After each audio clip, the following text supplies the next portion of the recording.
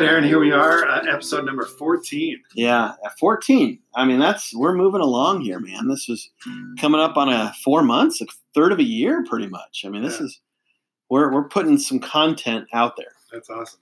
And we're really excited for today's episode. It's going to be really cool. Mm-hmm. We have an opportunity to interview an actual practicing attorney in this area of the law.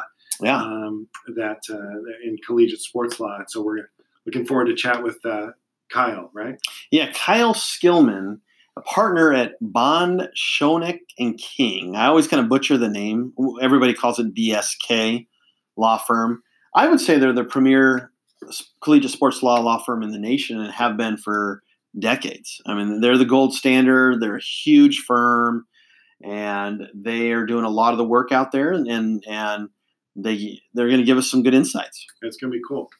So, Aaron, I noticed you're not wearing anything USC today. Yeah. So normally we tape these on Friday. And so Fridays I wear stuff on USC. It's bad luck in several different states, including Oregon, to wear your alma mater's gear on any day other than a Friday. Okay. That's what I read online. Well, anything you read online is true. So Absolutely. And so because of that truth, I thought, well, I better not wear it. So I just wore a sweater and kind of dressed up just, if you Google how does a lawyer dress, they dress just like this. Well, you're looking sharp. Yeah. No doubt. And so, but I thought, am I going to wear anything USC, even socks? No, I'm not, because it's bad luck. It's bad luck. Yeah. I am rocking my Prairie View A&M Panthers shirt. Wow, look at that. I got a story about the Prairie View A&M. Oh, you do? Yeah, so Cynthia Cooper, I believe, used to coach Prairie View A&M, and then she went to USC when I was there and coached women's basketball. I believe that's true. I could be wrong on that, so asterisk next to my knowledge there. But I believe at Prairie View, and she had good things to say about the school, and their colors are fantastic. I mean, in honor of Kobe Bryant. Yeah, for sure. You're wearing purple and gold, it looks like. Yeah, rest in peace. That's right. Very sad day. Yeah, what do you think about that news, by the way, was man? Shocking. I mean, there are very few times when a celebrity's kind of death really hits me, and his hit me. He was someone that I did not like as a player because I'm a Portland Blazer fan, and he would always beat us. And so it was really, but it's kind of one of those things where we didn't like him because he was so good. Yeah. Oftentimes in sports, if you hate somebody, it's for a reason, and he had good qualities, right? He was a dad, had a family. He was good at what he did. But I think sometimes that's what makes it more stunning to me is somebody that was healthy, was 41 years old, a celebrity, rich, famous, seemed strong. It seemed like he had life in the grip of his hands. And to have someone like that, you don't anticipate someone like that losing their life suddenly. Yeah, it's very sad. And, it's especially sad for the loss of his daughter and his daughter's friends and then the other people who were in the helicopter with him. And just our hearts are just breaking, and our deepest condolences and thoughts and prayers are headed out to all of the families affected by this. Yeah, 9 people. Anyways. Yeah, really sad. So, I think that, it's been kind of a quiet week in NCAA compliance. Yeah, I think so. And there might be a couple reasons for that. It could be the Trump impeachment hearings, the Kobe Bryant tragedy. There's a lot of news out there. Sometimes the news will push down collegiate sports law violations. So I'll bet you there's some stuff that's happened out there, but hasn't been quite newsworthy this week.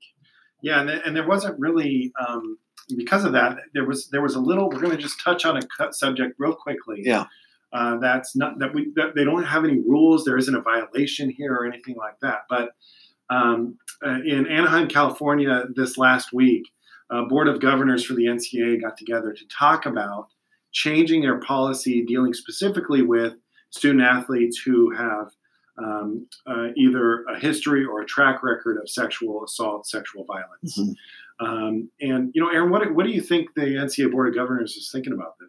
Well, I think there's probably a couple of things. One, safety of the student body population, safety of student athletes, safety of schools.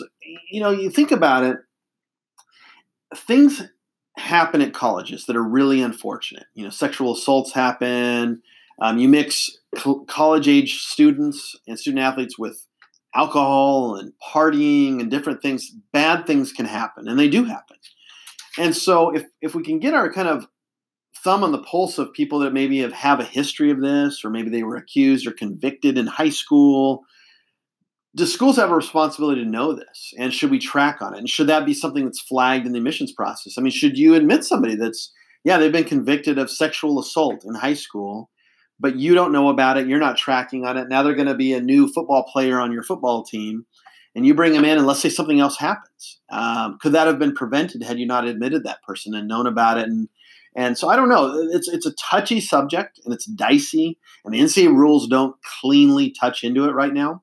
But there's a problem. Not a problem. That's probably the wrong word to use. But there's an issue there. There's an issue there. Yeah. There is an issue there, and things happen in the college world, and you got to find a way to combat it some ways to protect people. Right, and that's, I think, ultimately the goal. It seems like in this in these discussions that they're having, the goal is to protect. Yeah, protect student athletes, protect other student athletes, protect students. Yeah, from having someone who has this type of a history in the past. Yeah. So it'd be interesting to see what kind of comes down. But it seems like the NCAA is really trying to be proactive rather than reactive with this. Yeah. I think because the NCAA wants to get in front of academics misconduct. That used to be an area they didn't have a lot of rules. Now they have a lot more rules. The NCAA wants to help govern, people getting injured, sexual assault, academics, not just recruiting and benefits. They want to make sure the experience for the student athlete and the student is a positive one. They're in a safe environment. They're not getting injured. What about trainers that are pushing kids through because the coach is putting a lot of pressure on them? Sure. Things like that don't line up neatly in the rule book right now. The NCAA wants to expand some of those areas to help with the ultimate goal of student athlete welfare. Okay. All right. Well, we'll continue to monitor this as it continues to expand. When we find out more information, we'll give you more information once we know more. Yeah. We just thought we'd touch on this real quick. Yeah, it's new. It's kind of hot off the press, and sometimes a little statement goes out there, and then eventually it gets to some working groups, and then they try to think, can we codify this somehow, make some rules? Do we want to? The membership's going to vote on it. It's a big process, but this is usually how it starts, right? This is the little tip of the iceberg that starts and trickles downhill, and 2, 3, 4, 5 years down the road, we have new rules. Yeah.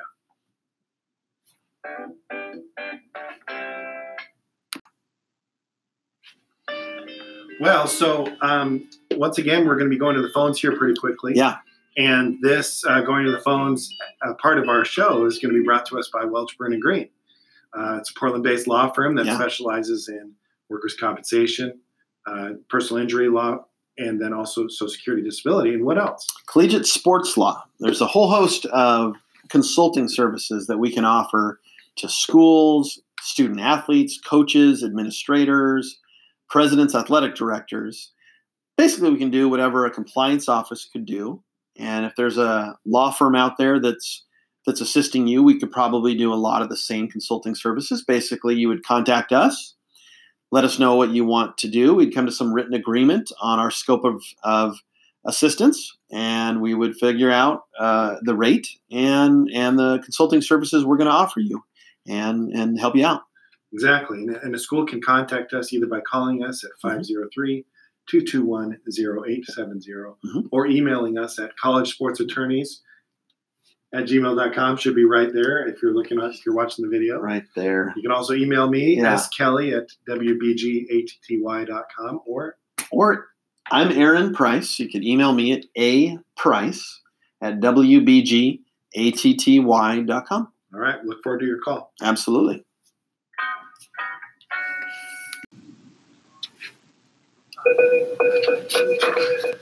All right. Well, what does that sound mean, Aaron? Well, we have basically the fortune to speak to one of the premier, if not the premier, law firm in the country that handles collegiate sports law matters, BSK law firm, and we have Kyle Skillman with us, and he's graciously given us a little bit of his time to answer a few of our questions and share some of his thoughts today. So I'm excited. Yeah. Hi, Kyle. How are you doing today?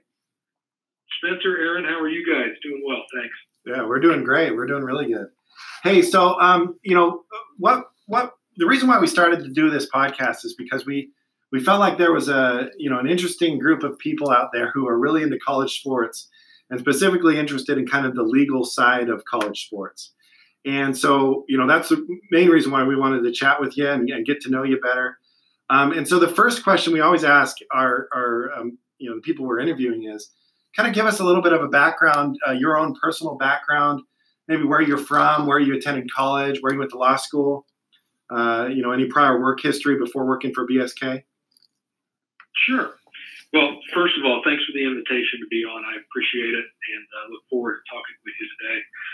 I started in this business about 16, 17 years ago, right out of law school. I grew up in Indianapolis. I was a baseball student athlete at Vanderbilt in Middle Tennessee, and then came out to the University of Kansas to go to law school. And while in law school at Kansas, I was responsible for the Sports and Entertainment Law Society out in Lawrence. And after my first year, kind of going into my second year, somebody had dropped in my mailbox a flyer for a local law firm that focused on NCAA rules compliance in Overland Park, Kansas, was looking for a clerk. And I picked up the flyer. I called the phone number, and that was obviously something that interested me as a former student athlete. And it was Bond, Shinnick & King, and came down and interviewed. I started clerking with Bond, Shinnick & King that summer, and I've been here ever since. So I was really fortunate in that it literally fell in my lap. I'd gone to law school thinking a couple things. One, it would buy me 3 more years of college, to be honest. And 2, it might get into sports again somehow, whether that's as an agent, contract advisor, those big dreams that lots of folks have. And what I learned was I had a kind of a knack for the college athletics piece of it, and I really enjoyed it and never left. So that's the background. That's so cool. And of course, Aaron, I know you know the mascot of Vanderbilt. Vanderbilt? The Matadors or something like that? No, they're the Commodores. Right? Commodores. I knew it was some sort of door. Yeah. So thanks for sharing all that, Kyle. My background, if you didn't know, but I started off, I went to law school at a small school called Willamette University here in Oregon. But I went to USC for undergrad. And when I was at Willamette, I did basically the Sports Law Journal. I was one of the editors for that. And we had an athletic director from Oregon State by the name of Bob DeCarolis come over. And he afterwards kind of invited me to be a volunteer intern for him. And so I had no idea what I exactly wanted to do, but I just knew I wanted to work with sports in some capacity. But, I'm 5'8", 5'9", not athletic at all. I mean, it didn't make a whole lot of sense. But, I loved sports. My body wouldn't do what I wanted it to. But I started off as an unpaid intern, became a coordinator in compliance. And then USC had an opening down in Los Angeles, and they're my alma mater, and we were under sanctions at the time. And there was a premier team there at the time: Dave Roberts, Paul Perrier, Kevin Sargent, some big names in the industry. And I was fortunate to get hired there, and so I started as an assistant director, and then turned myself into a director. And then for a couple of years, I was the director of football, and I worked with men's basketball as well, with Kyle Waterstone, who's there, and Scott Simon. And so it was just a fantastic group. But then we had our first daughter, and so came back to Oregon to raise her around family, which was important. So been here in Oregon for a couple of years, the law firm, and we're doing a little bit of the collegiate sports law as well. So that's kind of my background. Yeah, and well, that's a great group of mentors there. We know all those folks pretty well. Yeah. It's a good batch. Yeah, absolutely. So tell us a little bit about your law firm. You said you've been there 16, 17 years. So, what's your title there now? And then kind of how big is the firm that you're at? Sure. I'm a partner with the law firm of Bond, Shinnick & King. So Bond, Shinnick & King is primarily an upstate New York firm, practices in many areas. They have a large higher ed practice, primarily focused up in the Northeast. And then we've got this small outpost in Overland Park, Kansas, that is our collegiate sports practice group. And the reason we're the outpost in Overland Park, Kansas, is because 30 plus years ago, our founding partner, Mike Glazier, brought the practice here to Overland Park, and the NCAA used to be right down the road. Rick Everard, another partner with our firm, has been here almost as long as Mike, 20 plus years, 25 plus years.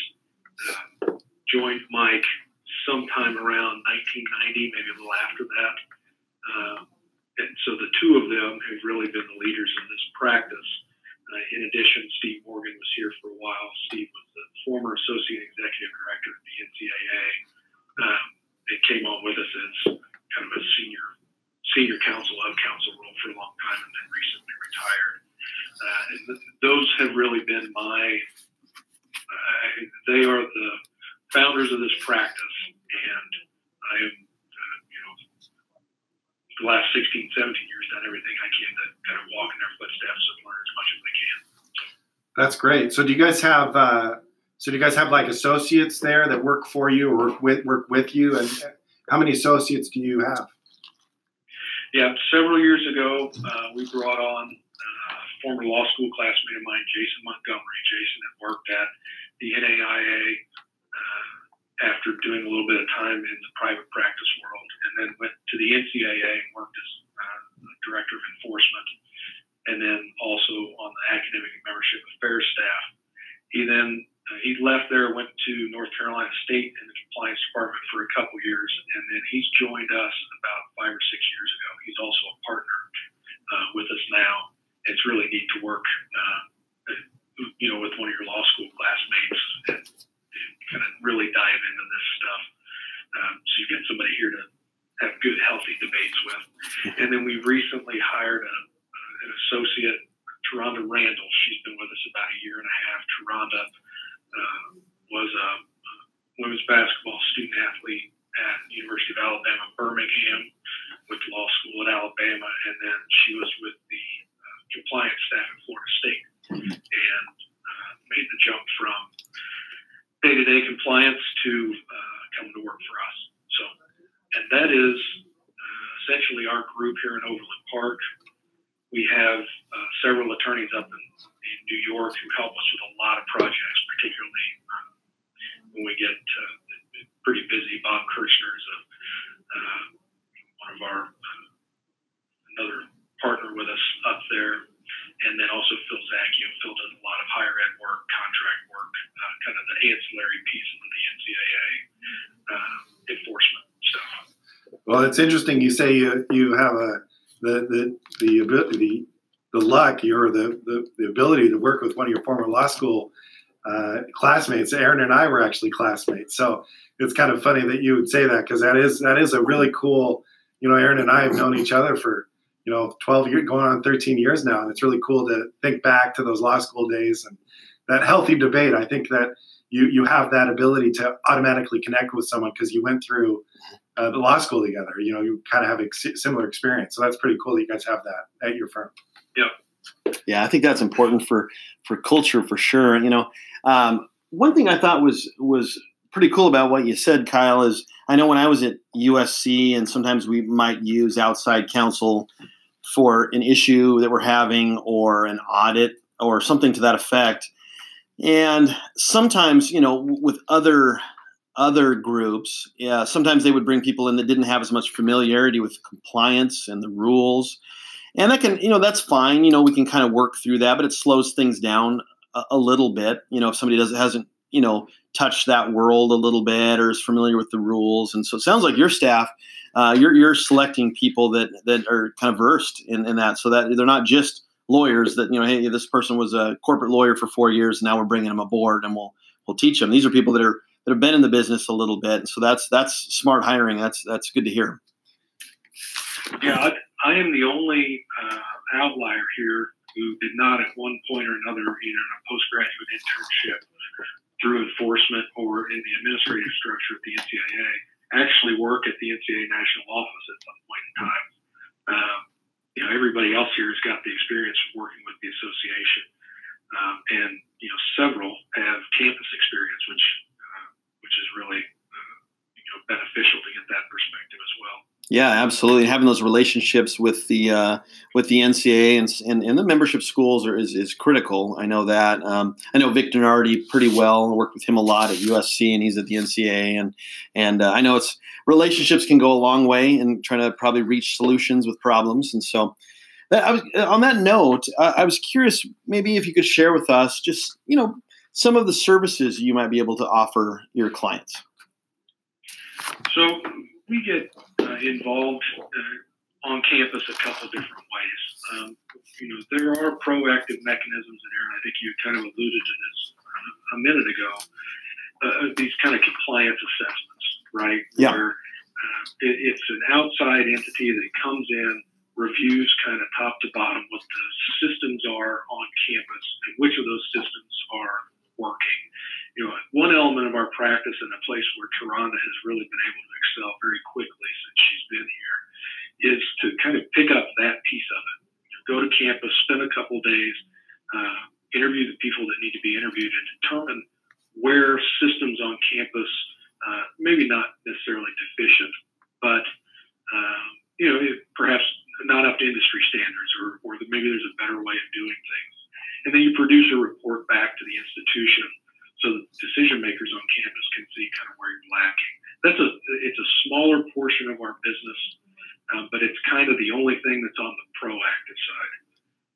Most of the rest of what we do is crisis management, whether that's an institution calls because they've detected a violation or a potential violation, and they need to begin investigating it quickly. We get called on for that, whether it's eligibility issue, recruiting issue, you name it. The other area is after the NCAA has already called the institution, and the NCAA enforcement staff says we're coming to campus. A lot of times that's the cue that will get us involved in a case. So it kind of runs the gamut between those things. Yeah. We do spend a lot of time on the road with the enforcement staff, investigating cases, conducting interviews. That's probably the biggest part of this job, in addition to preparing all the written materials and submissions that are requested by the staff, or preparing for a hearing with the Committee on Infractions. And you spend so much time with these folks from enforcement on the road. I think most of us here, I count some of those folks among my friends, because you spend nights in odd cities and college towns with them all the time. So absolutely, yeah. It's certainly, I think, a relationship business. It's a small group of people. A lot of people know a lot of people, which can be good. And so if you have a good reputation like your firm does, I've seen your guys' name when we go to the NCAA convention. I had heard about your name right away when I was at Oregon State, and then when I was at USC. And so that you guys have that reputation. I think it's a trust business too, so people can trust your guys' expertise, and how how to handle a crisis and manage it. And sometimes when I was working in compliance, it's tough. I mean, you're handling all the day-to-day questions. I have Clay Helton coming to me with 12 questions a day, and you get the recruiting staff and this and that. The phone's ringing off the hook. I think, gosh, now we've been presented with this issue, and I don't have a lot of time to dig into this. I can't just shut down operations, and it would be nice to have somebody on the outside that can really help us out and give us some expertise and outside perspective. So I was always a big fan of using resources if you can afford it, to help you out. And there's so much at stake, you sort of need to, at least that's my opinion. And we're ultimately charged, we're charged to find the truth and report what happened. And, I think that's been our motto for a long time, and that's going to continue to be the model here. We're not hired to hide things or, cover things up or fix things. What we do here is we deal with facts, and sometimes that's finding the facts. It's using the facts and the rule book and determining whether violations occurred, and then reporting it and owning up to it. And if we feel like it doesn't meet the standard to support a violation, we say that. But that's how we do business here. So let's say, obviously, we don't want to get into any specific cases that you're handling or have handled, but let's say hypothetically an NCAA school contacts you regarding a major or something of that nature. What are your first steps once you get that phone call? Well, really the first steps are to determine who our client is, right, and who's hiring us. Are they asking us to represent the institution, which is obviously the most common thing, and it's primarily what we do. And are we to report to the general counsel, to the president by way of the general counsel, or are we reporting day to day to the athletics director? The first thing is to figure out kind of what the structure is. The second thing is to determine what they know or what they think they know, and kind of start to put together a framework for what's next. What's happened. You got to evaluate almost immediately whether there's a potential eligibility issue involved. A lot of times these issues come up in the middle of the season. Yeah. It's no different than when you work in a compliance office, Aaron, and somebody walks in and says, "This happened." Yep. Does that impact eligibility? Do we have to seek reinstatement? It's the same kind of analysis here.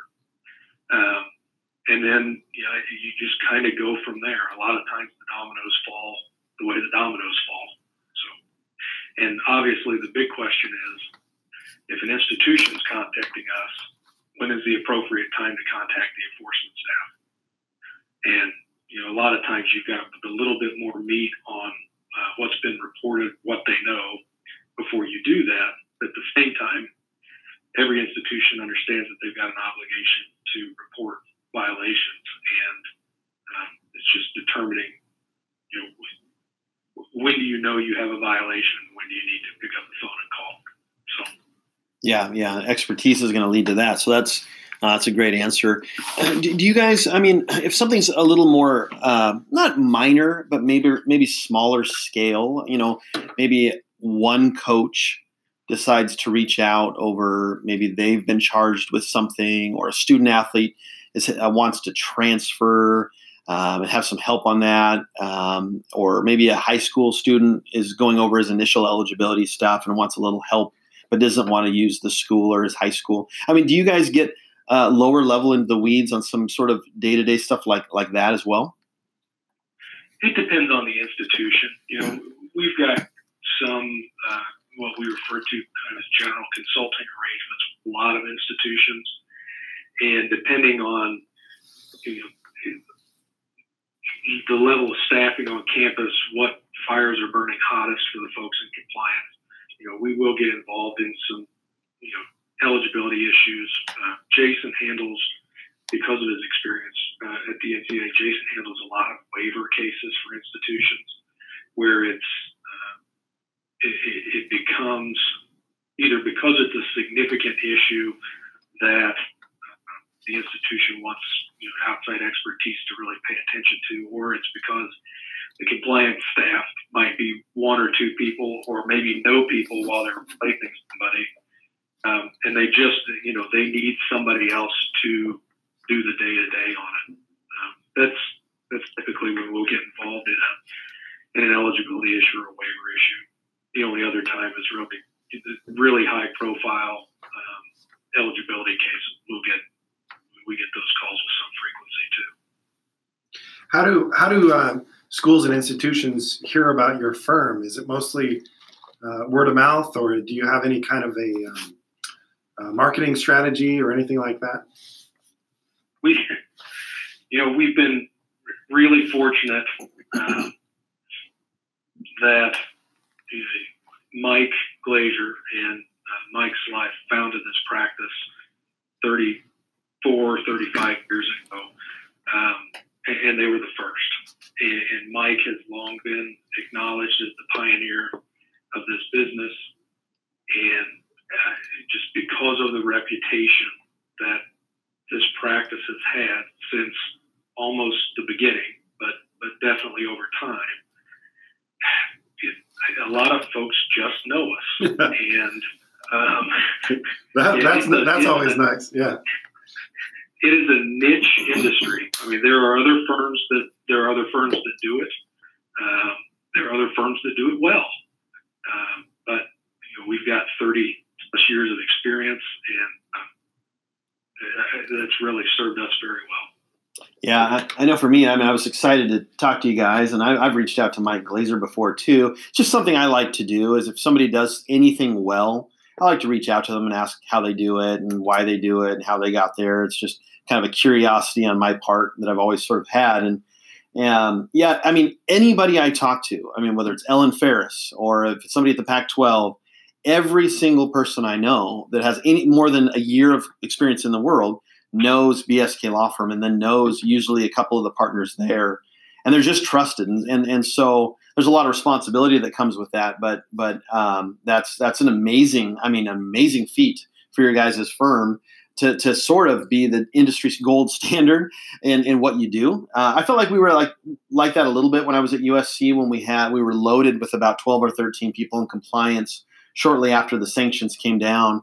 And we're sort of the gold standard, I think, for a little while in compliance. But BSK has been doing it for a while, and so it's just amazing. And you guys are making good hires, and so I'm very, very impressed. Are you guys seeing any sort of trends out there right now as far as maybe more student athletes are using legal services, or maybe they're doing it less often? More schools are reaching out about certain things, anything like that? There are everything kind of runs in waves, and it always has, at least in the 16, 17 years or so that I've been involved in this practice. For a long period of time, it was, your big booster issues. That was a trend for a while. There will always be academic certification cases, and a lot of that's determined by resources. There was a string of academic misconduct, academic fraud cases, obviously here in the recent past, probably 5-6 years or so. But in terms of student athletes seeking individual representation, from time to time, particularly higher profile student athletes will either because they're transferring, primarily because they're transferring, or because there's already an active NCAA investigation concerning something about the prospect or the student athlete and or their family, they will go seek counsel. And again, there are some attorneys in this business who represent student athletes, represent coaches. Some do it very well, and that picks up. I wouldn't say that's necessarily a trend. I think that's always been the case, at least as long as I've been involved. Yeah. But, yeah. Your other quote unquote trends right now. You've obviously got the cast of Adidas cases. You've got the cases that spurned out of the Christian Dawkins Arnold Code trial, and you've got the Varsity Blues stuff, all of which the NCAA is working on. So it's its own little group.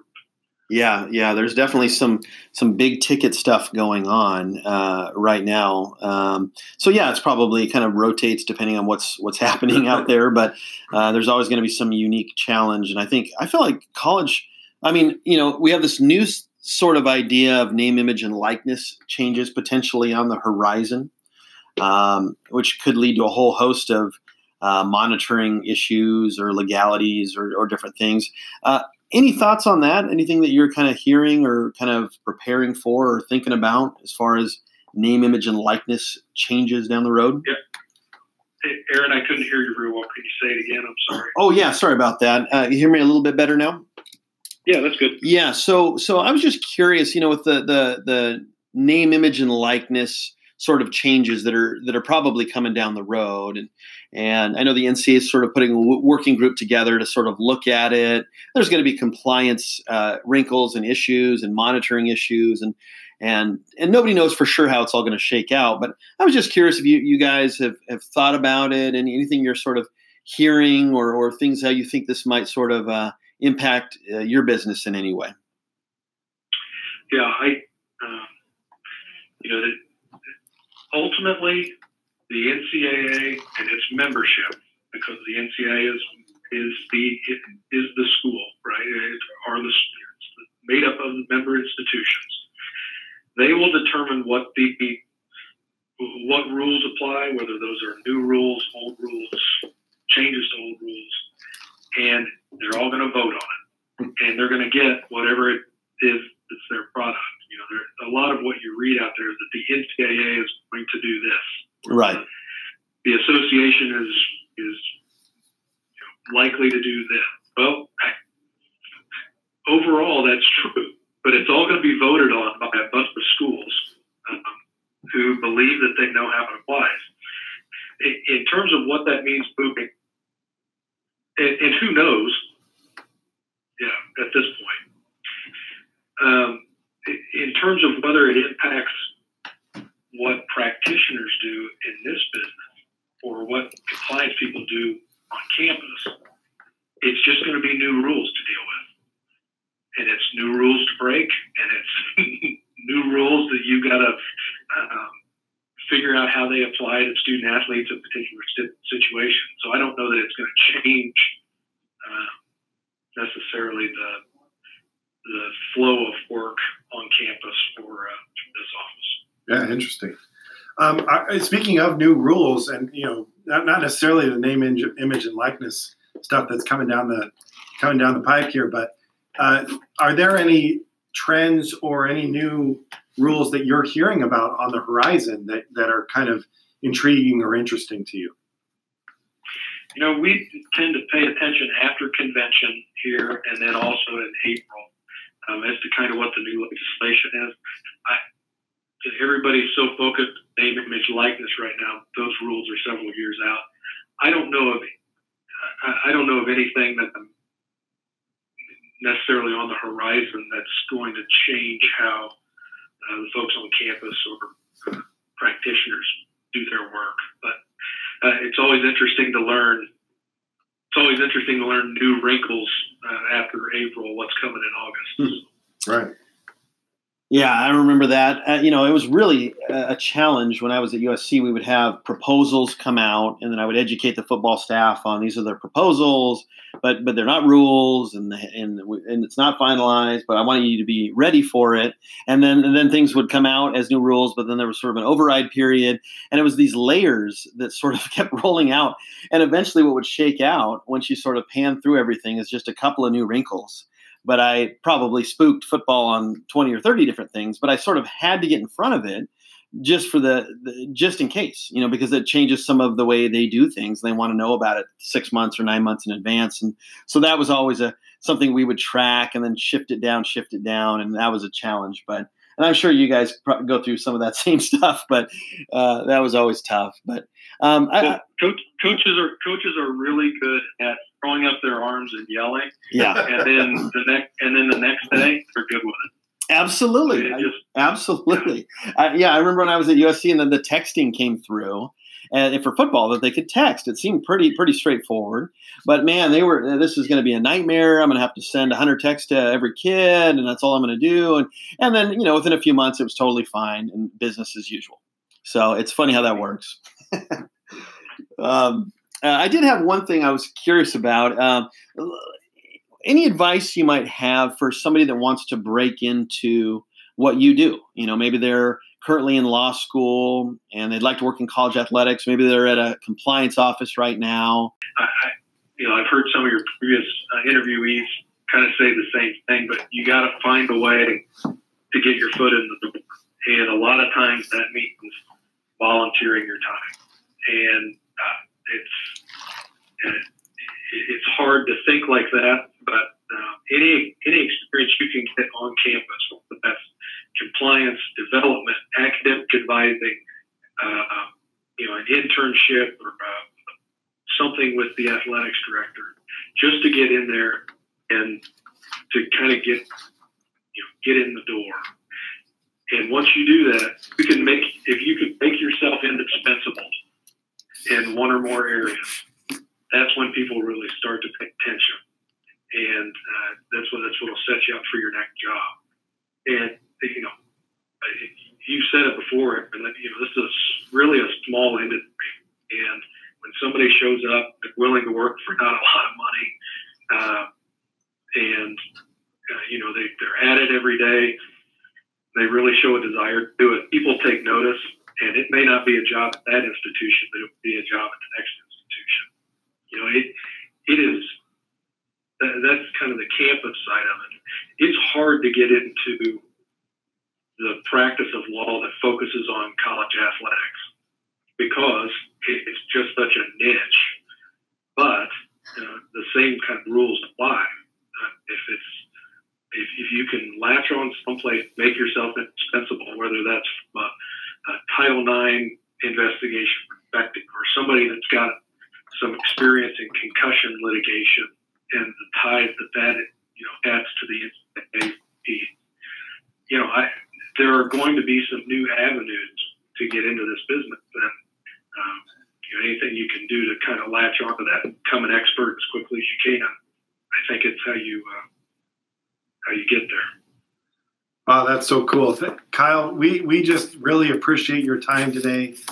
Really appreciate your insights. You've given our listeners some really unique insights from a legal perspective, and we're just so grateful for your time and for your knowledge and your ability to share what you could share today.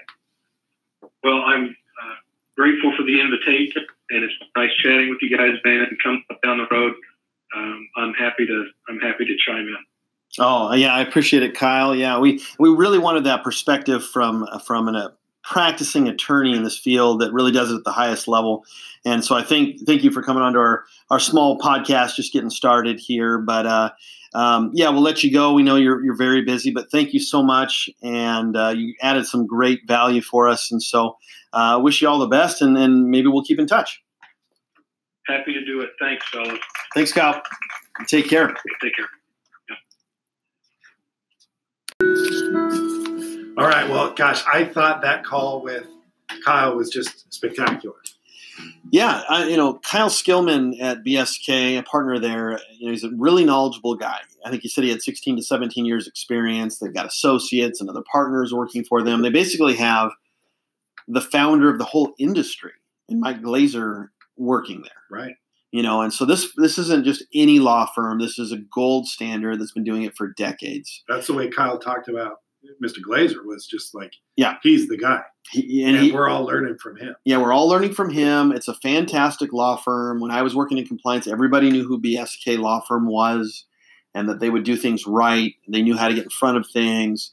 And it's a great firm for us to have a chance to chat with and pick their brain about what they do, what they can do, what their background is. You heard that they're hiring people that have compliance experience, which is critical because when you get onto that campus, if you hire an attorney's office and nobody that you're working with really has a background in compliance, even if they're great attorneys, it's going to be pretty tough. The learning curve is going to be steep, and you're going to end up teaching them about compliance or all the issues on campus, and that's going to really prolong your time and really add up the bill. And you're really adding up that bill because they don't have necessarily the expertise in that niche.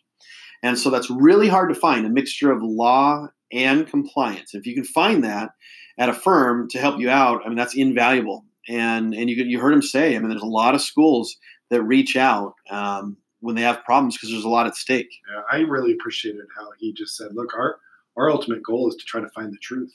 Find the truth. Find the truth and present the truth. Yeah, it's not a cover-up. Right, exactly. It's not sweeping things under the rug. It's not we're not hiring somebody to be our cleaner and fix this. It's you gather the truth. And then once the truth is known, we just deal with it. We can negotiate it with the NCAA. We can mea culpa. We can set up new policies and procedures. Let's not have this happen again. Yeah, really cool. Yeah. Anyways, I was really interested by his some of his insights and his thoughts. Yeah. And now next week we're going to have a pretty interesting interview as well. Yeah, we have heavy hitters coming up. We got Oregon State Compliance, the Associate AD for Compliance there, head of their office at Oregon State. He used to head up. His name's Kyle Pfeiffer, and he used to head up Washington, the Huskies. So this guy has also been around for a long, long time. He's done Washington, and he does Oregon State now for the last 6 years. And after him, we're going to be talking to Ole Miss recruiting and the Lane Train. We have the Seattle Seahawks lined up. They're going to be talking to us. We've got Purdue, and we have a lot of other things in the mix of people that we're talking to and trying to line up. Well, I think we have some listeners that are going to get in the mix from law firms around the country and people that work at other schools. And I got a few other tricks up the sleeve as well. And then we're going to be moving off campus to go to the NCAA tournament and NCAA regional rules in Los Angeles. And so our podcast is going to really branch out a little bit here. I'm so excited. Yeah. And just to kind of end the day and end the episode 14 here, how's USC basketball looking? Yeah, USC basketball is doing well. I mean, they are. I knew they were going to be good. But generally speaking, it seems like over the last few years, they've won between 22 and 25 games, and they're right there on the bubble of the tournament. They either make that play-in game, or they're right on the bubble. Maybe they just miss it, or they make it and maybe win one game and then they're out. So that's kind of where USC's been, but I expect them to be right about there again. Maybe they'll win 24 games or 25. I think if they can get like a 10, 11, 12 seed, they could win a game or two in the tournament. So they're a dangerous team. It's not a team you'd want to play in the first round. And I think for USC fans, that's okay. That's a competitive basketball program that's historically not been that good. That's starting to get – and they got the number one recruit in the country, actually, over Duke and all these different teams, North Carolina, Kansas. USC is the number one recruit in the country coming in next year. Oh, wow. Yeah, so the recruiting is fantastic. I think what Andy Enfield really needs, though, is to make the tournament this year and win a game or two in the tournament to get a little cachet going. Next year, bring in a really elite recruiting class and then try to get to the Sweet 16 and really establish yourself as a Sweet 16 team. That's great. How's BYU doing? BYU's doing all right. Yeah, we've had a kind of a really interesting year. We have a lot of seniors on the team. Yeah, they're very good. They've got a lot of really good players. A lot of 4-star, 5-star type players who are top 100 recruits. Just happen to be at BYU at the same time. We've kind of underachieved over the last few years, and this year I think we'll make the tournament. We could be dangerous, win a game or two, depending on seeding. It all depends on seeding and on who we're playing. So hopefully we can play a team that we match up well with, win a game or two, and make a good run. But we've got a super stud in this young man named Yoli Childs, who is he's a great guy, great kid. I got involved in a little bit of an NCAA issue, which we should talk on at some point. Yeah, well, briefly, he was suspended a few games, right? Right, yeah, for filing the wrong paperwork. For the draft? For the draft. Yeah. And he came back and was suspended for 9 games. So at some point, I'd like to chat with you about that and get your thoughts on it. But he's back, and then he hurt his finger, and he's been out for a few games. But he's been doing well. So it'll be interesting to see how we do over the next few weeks, and if we can win a game or two, get some better competition we should be in. Yeah. So, anyways, looking forward to a great week of compliance. Absolutely. NCAA. I hope everybody enjoys some basketball games this weekend. Yeah. And absolutely. And then we'll be chatting with you again next week. Yeah. See you guys.